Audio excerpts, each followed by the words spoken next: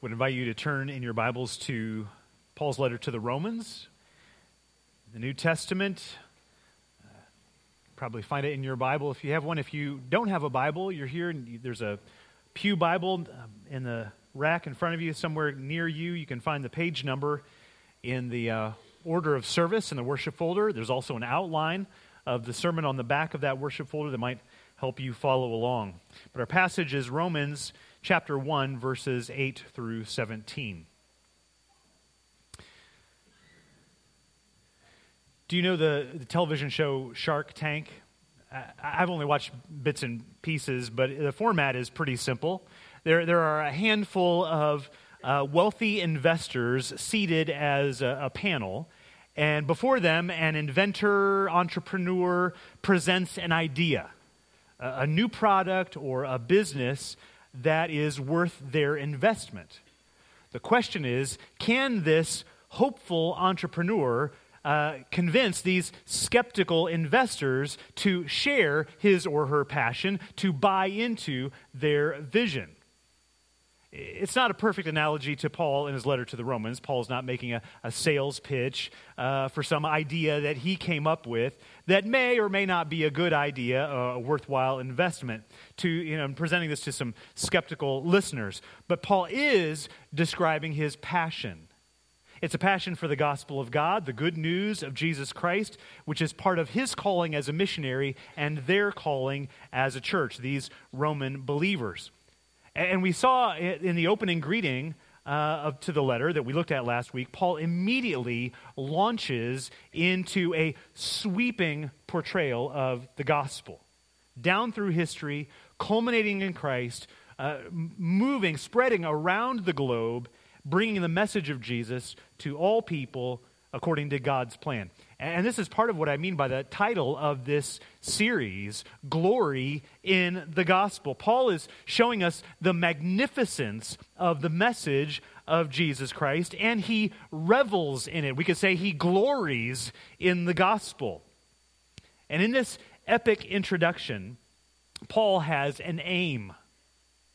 If you read the end of this letter, end of chapter 15, chapter 16, it's very clear. Paul wants to gain the Romans' support, their investment in his ministry. He wants them to share his passion to spread the good news, and this is a passion and a partnership that we need today. A passion and a partnership in the gospel.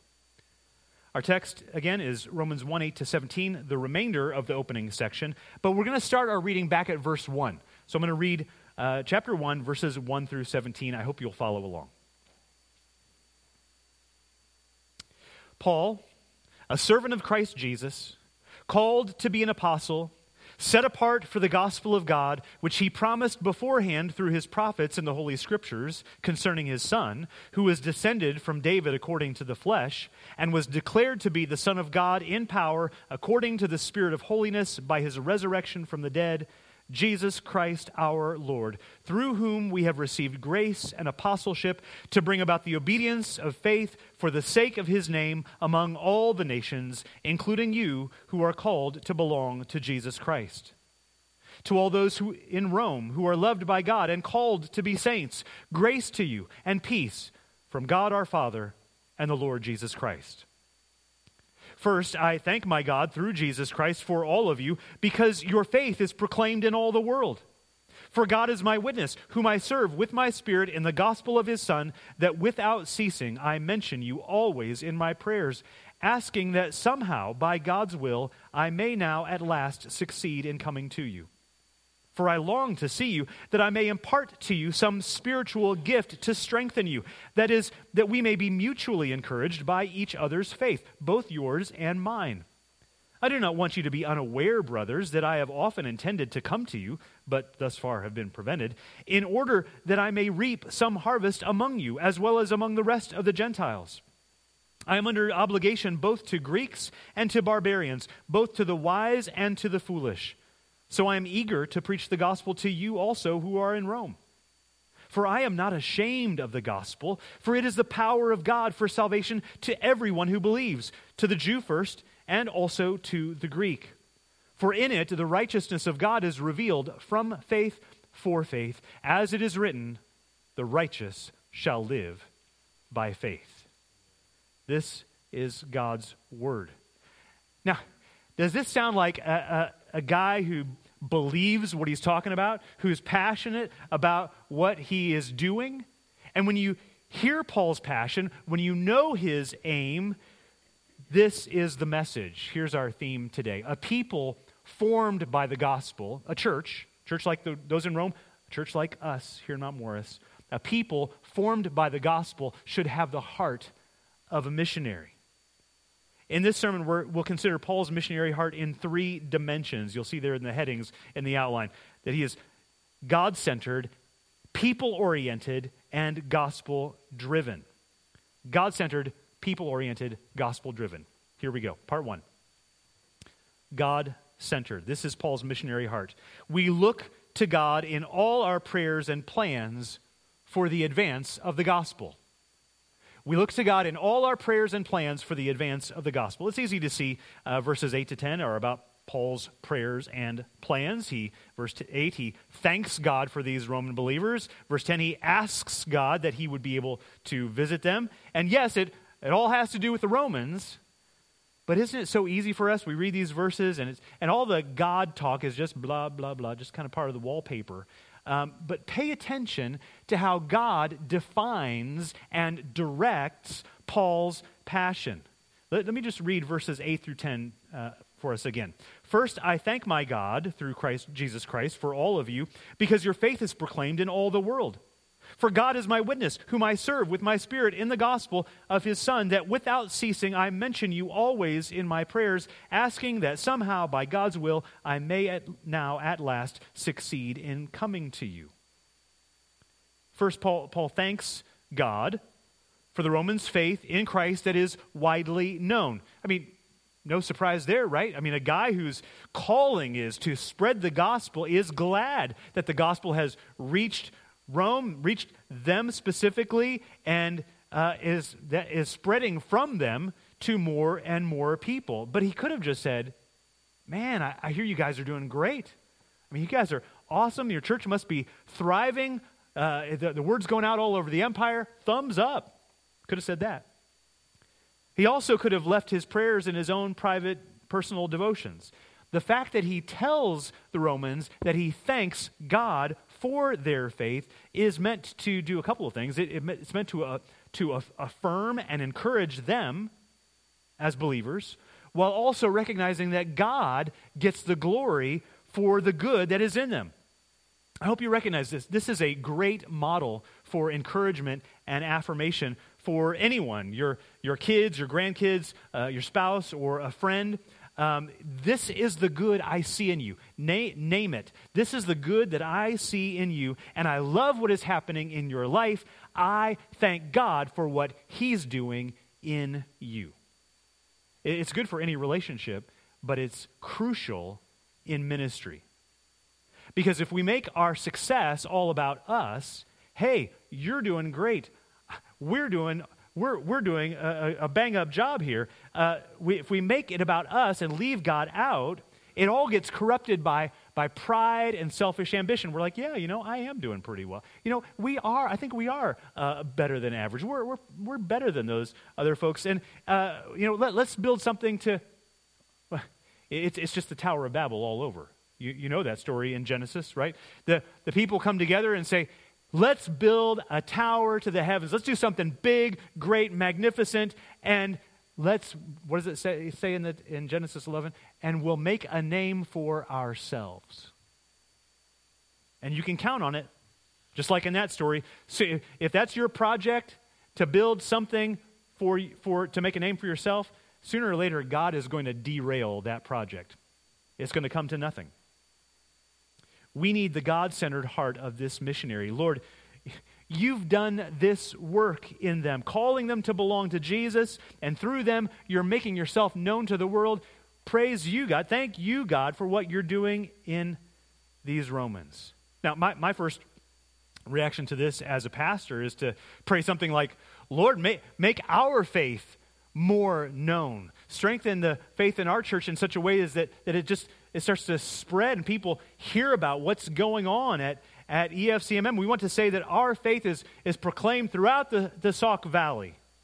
But that first may become my instinct is to say, God, make that true of us. But I have to say, and I'm glad to say, I can thank God that it is true in so many ways. That we can say, thank you, God, for the faith at the Evangelical Free Church of Mount Morris that shines through its people in so many neighborhoods and school classrooms and workplaces, that shines through our students at universities scattered throughout the Midwest, or through our missionaries that are at work around the world.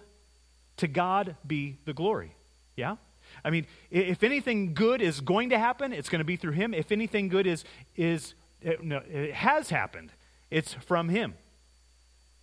And Paul, verse 9, Paul continues to tell the Romans how he is praying to God for them. He says, "For God is my witness," we'll come back to that phrase in just a moment, "whom I serve with my spirit in the gospel of his Son."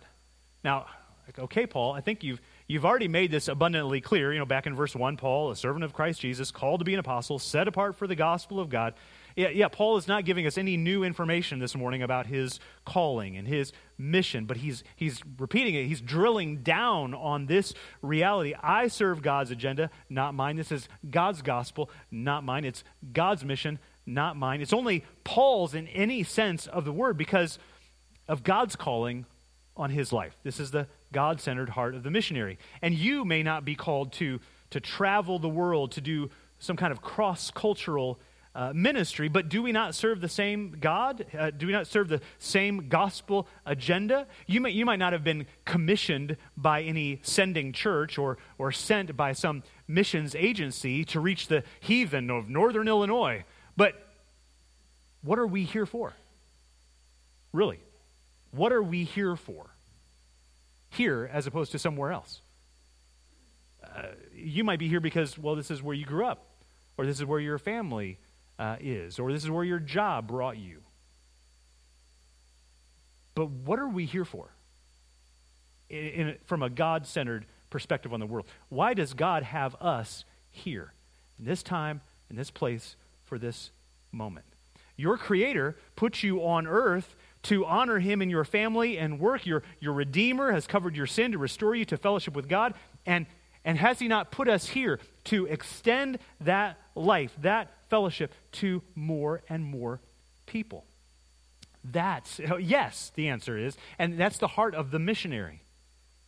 It is God, and it is God-centered. When Paul said earlier, God is my witness, that I'm always praying for you. It could sound like a throwaway line like, hey, I swear to God, I've been praying for you. But hear this from a radically God-centered man. God knows all things. He knows my heart for you. He alone verifies and validates my ministry. And, as Paul goes into verse 10, I'm submitting to his will for my plans to see you. I want to get to Rome, but I don't know yet if that's what God wants at this time. I have plans, but ultimately, my life runs according to his purpose. Are you and I as God-centered when it comes to our life, to our ministry? We talked about this on the Sunday after Christmas. From the Proverbs, wise words for making plans. You can go back and listen to that sermon online. It's not wrong, we said, to ask God to bless our plans, to bring our plans about, to bring our plans to fruition. But we can't just assume that God is going to go along with our plans. No, we are to go along with his plans. And it's wrong to expect God to serve our agenda contrary to his. Of course, here, Paul is not asking anything bad or with wrong motives, but that doesn't make God's answer an automatic yes. You can be as sincere, you can ask for things that God would presumably want, but it doesn't make that God's answer an automatic yes. God may have other plans. He may have different plans that seem to make no sense in the short run, and yet will work together for good. We'll see that later in this letter, plans that work together in the long run for his good good purpose. So let's make plans. Make big plans. Make bold plans for life, for family, for career, for ministry. Let's press into let's plan to press into spreading the gospel, reaching more people in Mount Morris and beyond. Let's pray for revival in our nation. Let's pray that there would be a movement of the gospel around the world, a greater harvest among all nations this year, and trust God with the outcome. When it doesn't maybe play out as we planned, we can say, God, this is what we want. And there are some things that we should, and the things that we should want, we should bring to Him. But we also say, but your will be done. Like Jesus, your will be done. What you want, God, is what we want, ultimately. So to thank God is to say, anything good that has happened has come from you. To ask God is to say, anything that's good that's going to happen will have to come from you. To trust God is to say, we're good with whatever happens when we're trusting that it's from you. That is a God-centered view of ministry. We look to God in all our prayers and plans for the advance of the gospel. This is the passion that Paul has, that he wants the Roman believers to share, and us as well. So let's look at another dimension to his ministry. Not only is Paul God-centered, he is also, part 2, people-oriented. People-oriented. We long to help all kinds of people come to faith and grow in faith. We long to help all kinds of people come to faith and grow in faith. So we've seen Paul's attention to the Romans in the verses we've covered already, to these people. I mean, he said, I thank God for all of you, for your faith. I'm mentioning you always. I'm asking that I may at last come to you. Paul is God-centered, and he's people-oriented. He isn't on some private spiritual quest to serve God in a monastery shut off from the world. The people are the mission, and he's engaging them through this letter. So we've seen that already in verses 8 to 10. Let's read 11 through 15 again and see that here. He says, "For I long to see you, that I may impart to you some spiritual gift to strengthen you. That is, that we may be mutually encouraged by each other's faith, both yours and mine. I do not want you to be unaware, brothers, that I have often intended to come to you, but thus far have been prevented, in order that I may reap some harvest among you as well as among the rest of the Gentiles. I am under obligation to Greeks and to barbarians, both to the wise and to the foolish, so I'm eager to preach the gospel to you also who are in Rome." Something unusual in this letter that we have from Paul, compared to others that we have in the New Testament, is that the church in Rome was not started, not planted by Paul through his ministry as a missionary, as compared to, say, Corinthians or the Galatians, the Ephesians, and so on.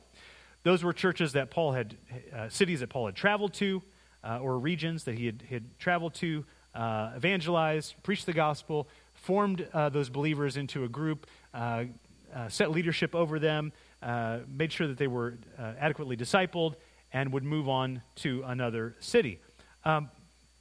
Rome here, the only record that we have in Scripture, the book of Acts, of Paul visiting Rome, was as a prisoner. And in this letter, he writes as someone who has never been there before. There's already a church there, already a group of believers. Paul has not been there. So you might ask, well, who first brought the gospel to Rome? Well, we don't actually know. We could study and speculate and make our best guess. Scholars do that. Commentaries that I have talk about that. It can be an interesting question to consider. But what we're here to do this morning is to study what this letter says and its implications for us. This is God's word from the pen of Paul. And one thing worth noticing here is that Paul sees his gospel ministry as both reaching the lost and strengthening the church. His gospel ministry is both reaching the lost and strengthening the believers. In other words, the good news that redeems a person living in rebellion against God is also the truth, the wisdom, the guidance to strengthen a believer for faithful service, for living life as a follower of Jesus. Paul here says, he mentions he wants to give them, impart to them a spiritual gift. And it seems that he is explaining what he means by that as the phrase goes on, that we would be mutually encouraged by each other's faith, both yours and mine. Now, we'll get to talk more specifically about spiritual gifts when Paul addresses that topic in chapter 12. And I know that's a long way from now, but we'll get there, I promise, this year, as the Lord wills. What I want to focus on now here, though, is how Paul sees his visit as an opportunity for mutual encouragement by each other's faith. And in some sense, that is the spiritual gift he's talking about at this time.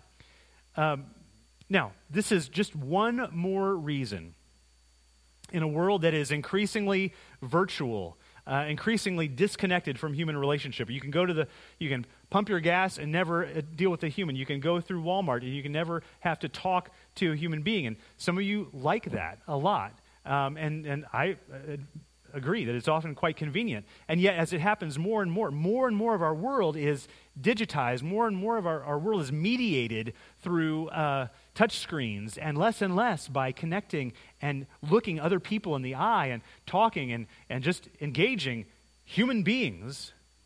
It's just one more reason that we are committed to gathering as a church, as a fellowship, a church as an assembly, to in-person gatherings. Right? There may be times of crisis that we're not able to meet, whether that's a snowstorm, ice storm, whether you're traveling on vacation or we've got a pandemic going on, this one or the next one. But here's the deal. We're committed, our baseline commitment is that we need to be together. Going to church is not some arcane rule or some old tradition before people came up with FaceTime.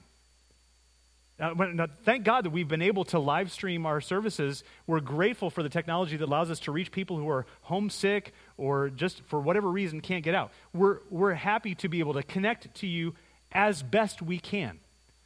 But the need that we have to be together, to be mutually encouraged by each other's faith, and part of that has to happen through our presence. I mean, that's what Paul thought. I mean, yes, he sent them a letter, but he said, I want to get to you, and so that I can impart to you a spiritual gift, that we can be mutually encouraged by each other's faith when I come to be with you. That's why we gather on Sundays. That's why we encourage you to get involved in a small group if you can. Our groups are resuming in a few weeks with some spots open. There's also ongoing groups that men's group on Saturday morning, other prayer meetings.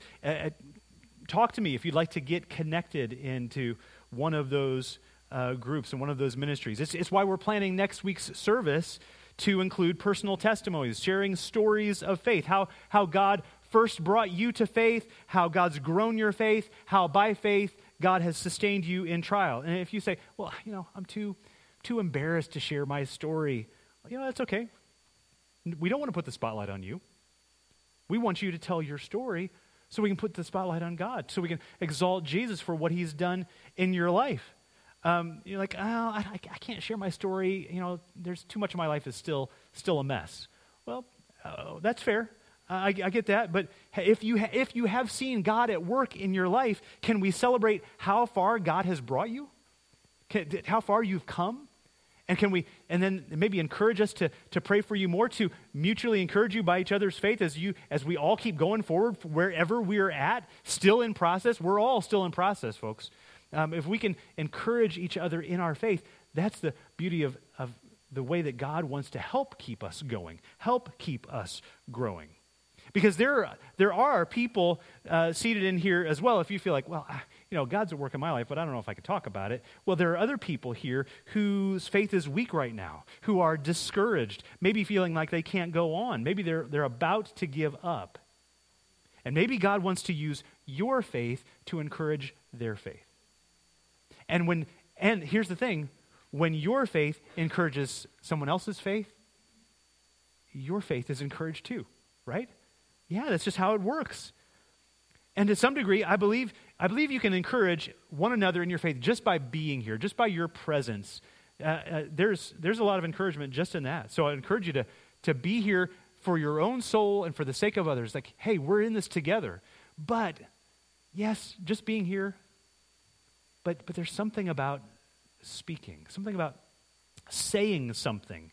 But whether that's sharing a need or sharing a victory, sharing a blessing, to pray, say, I'll pray for you, praying with them in the moment, exhorting them, encouraging them to keep going, to give witness to the gospel, to testify to God's grace in your life. That's how the heart of the missionary is people-oriented toward believers. But he also wants to reach other people too, reach the unreached. So in verses 13 to 15 especially, he puts these believers in the context of their city, Rome, the great capital of the empire at that time. He says, I want to reap a harvest among you as well as among the rest of the Gentiles. Gentiles just a generic term for basically non-Jews. And of course, Paul is a Jew, and he's operating out of a Jewish context. We'll talk more about that in just a moment. But he says, verse 14, I'm under obligation both to Greeks and barbarians, to the wise and the foolish.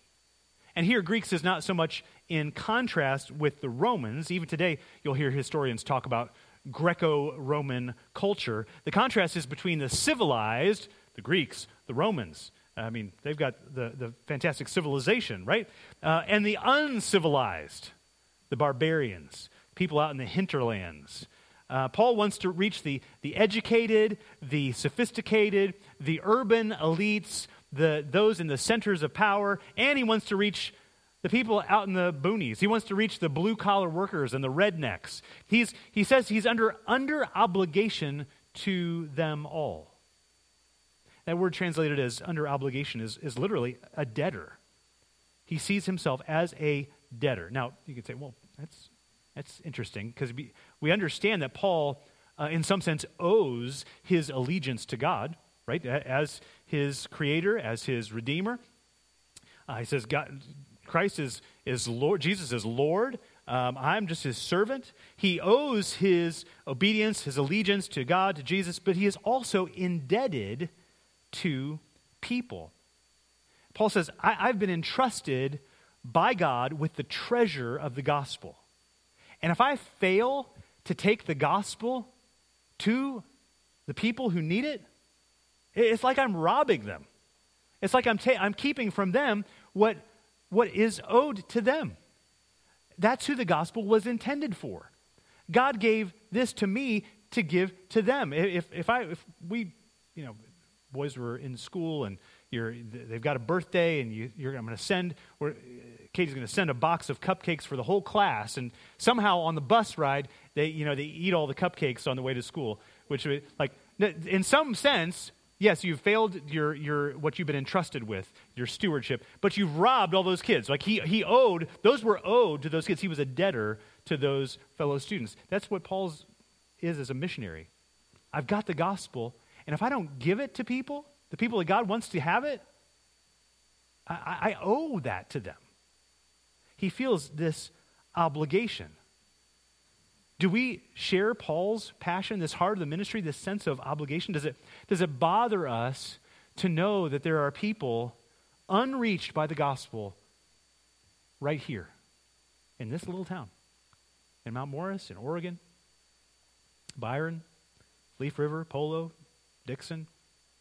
And it shouldn't matter to us if they're white or black or Latino, male, female, young, old, rich, poor, employed, unemployed, Democrat, Republican, labor, management, from an intact family, a broken home, whether they have a great reputation or a criminal record. The fact is, we're obligated to all people. God has given us what he intends for them to receive. Do we feel our obligation to God, our obligation to them? I was encouraged this week by a story from our fellowship of churches through the Evangelical Free Church of America. There's an EFCA pastor in Houston who happens to be a veteran of the Army. He served in Afghanistan. And then now, as there are thousands of Afghan refugees that have come to the United States since our withdrawal. This Army veteran pastor is leading a movement, a project to reach those thousands of Afghan refugees in the U.S. with the gospel. Now, as Americans, we could have all different kinds of opinions about immigration and how many refugees should we take or not. But here's the deal. They're here, and they need the gospel. And this man says, we've got to give it to them. We've got to reach these folks, too. Not just like, hey, you're not American, or hey, you're not supposed to be here. But, hey, you're here, and you don't know Jesus? Let's tell you. Let's tell you about him. Let's make him known to you. We've got to get the gospel to these people because we owe it to them, to everyone. This is the people-oriented heart of the missionary. We long to help all kinds of people come to faith and grow in faith. And now I love what Paul does going from verse 14 to 15. After he basically says, I have to preach the gospel to everyone, he turns like, hey, don't get me wrong. I'm not dragging my feet here like, well, I guess we have to preach the gospel to everybody, like them or not, whether we feel, a special affinity with them or not. No, he says, I'm eager to evangelize. I want to, and he goes on in verses 16 and 17 to the big reason why he is so eager. So verse 15, so I am eager to preach the gospel to you also who are in Rome, for I am not ashamed of the gospel, for it is the power of God for salvation to everyone who believes, to the Jew first, and also to the Greek. For in it, in the gospel, the righteousness of God is revealed from faith for faith. As it is written, the righteous shall live by faith. This is part 3. Gospel driven. We love to make known the message that God saves all who trust in him. Many scholars and preachers point to these last two verses, 16 and 17, as something of a thesis statement for the rest of the letter. And it's true. I could preach a whole sermon easily from these two verses. But Paul is going to unpack this in much greater detail over the next several chapters. So I think it'll be okay for me to handle this briefly for now.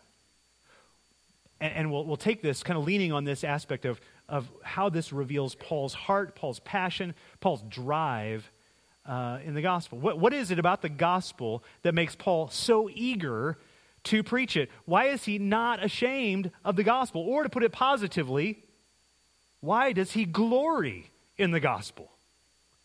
Because the gospel, he says, is the power of God for salvation to everyone who believes. That's put that on a banner. That's a big deal. The gospel is the power of God for salvation to everyone who believes. The good news that Jesus is the Messiah, the promised king, God's own son, sent to restore God's reign over a world in rebellion. This Jesus, who could have come simply to condemn the world, came to sacrifice himself in order to save the world. This is salvation that's being talked about here. More specifically, to save all those who would put their trust in him, turning from sin to Christ, responding to God with in the phrase that Paul used earlier in the letter, with the obedience of faith. Paul has said already that his ministry is not limited, not targeted to a certain demographic, to certain kinds of people. He's saying like everyone needs the gospel, all kinds of people. And he comes saying, if this is everyone, he adds then another point of possible differentiation. I mentioned this already, the difference between Jew and Gentile, or here, Jew and Greek. Same thing he's talking about.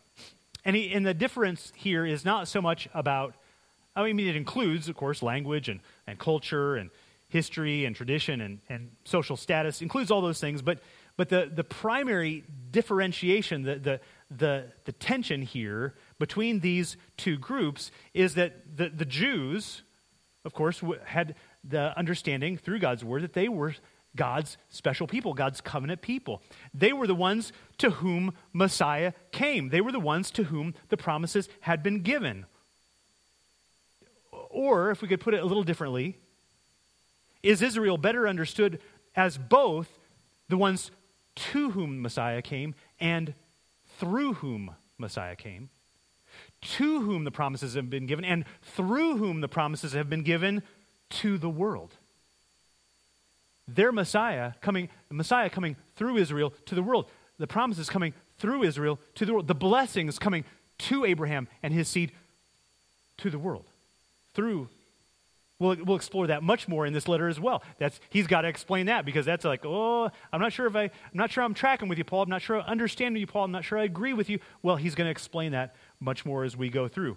But here's the thing. If the good news of God is God's power to save for everyone who believes, not just the Jew, but the Gentile. To the Jew first, yes, maybe historically, yes, maybe in priority in terms of Paul's mission. Yes, sometimes even in strategy. You'll see Paul, and he goes to a new city, and he first goes to the synagogue, first proclaims the gospel to the Jews. It's in some sense first, historically, strategically, to the Jews, but it is also, it's a both and. It's to the Gentile, it's to the Greek, to the Romans, to the Americans as well, to the Russians, Zambians, whoever else you want to list as well, Koreans.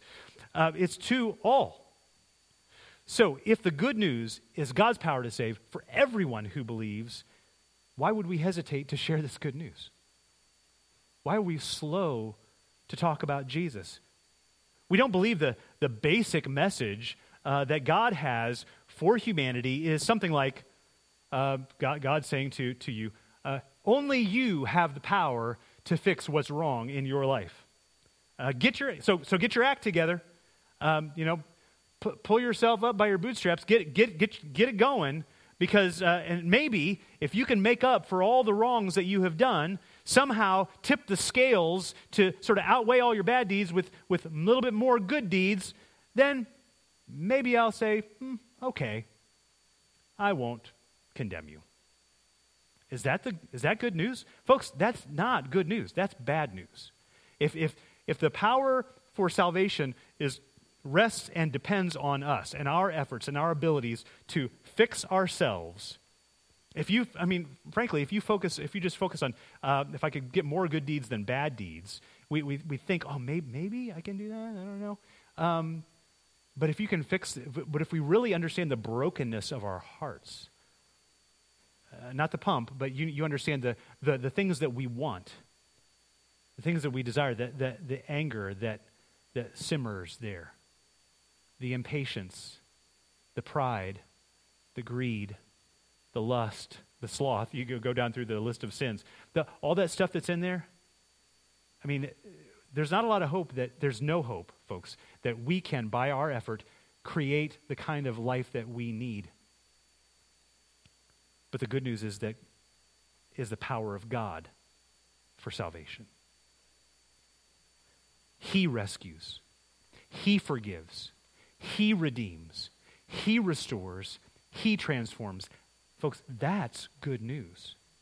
That's the power of God for salvation. He simply calls us to the obedience of faith, turning and trusting in Him. If the good news is the revelation, the revealing of God's righteousness that is now available to all who receive it by faith, so that we are no longer considered unrighteous in our sin, but declared righteous through the perfect sacrifice of Christ when we are one with Him by faith. And if this good news fulfills the promises of God through the prophets, not just to send Messiah, but to send salvation through Him. In the words of Habakkuk, that are the prophet that are quoted here, the righteous shall live by faith. More to come on all of this as we go through Romans. But here's the thing. If this is the good news, why would we be embarrassed, ashamed to talk about Jesus?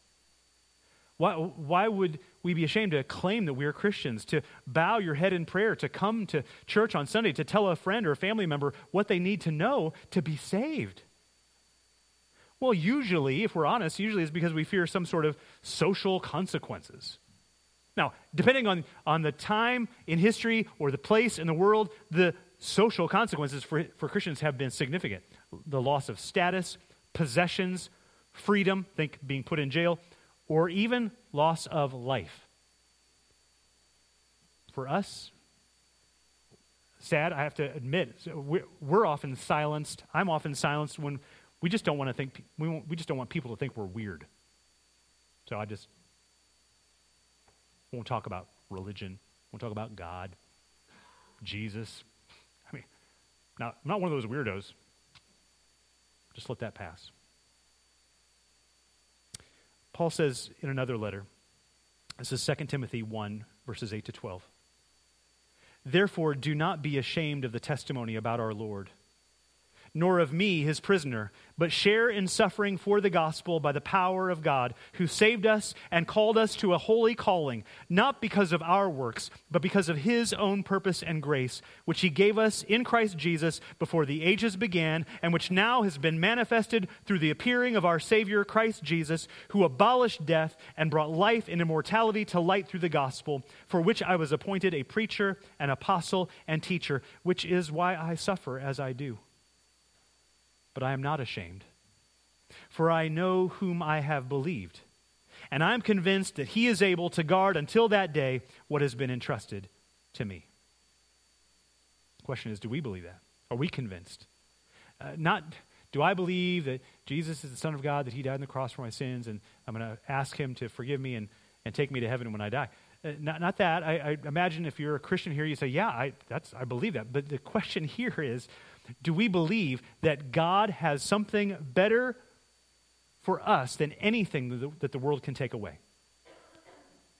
Does God have something for us in all that his promises for us as his people? Does God have something better for us than anything the world could possibly take away from us? That's what Paul believed. That's what Paul banked his life on.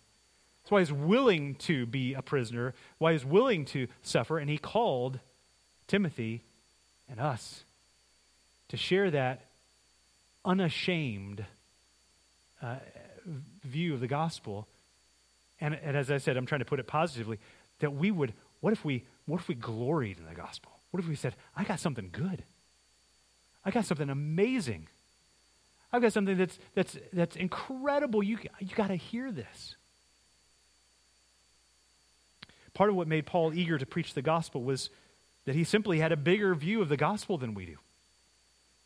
And that drove him. He was gospel driven. He saw the glory of God in the gospel, and he gloried in it.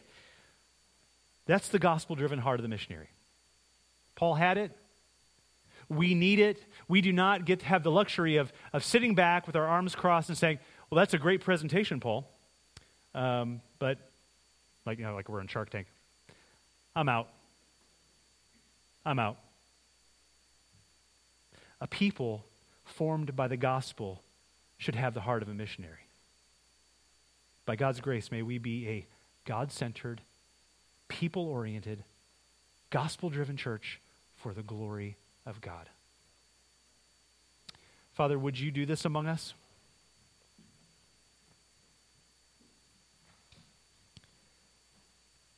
We're praying right now, not because, well, it's the end of the service and that's what we're supposed to do, and just sort of say a few words, and mumble a few words and get done, wrap it up.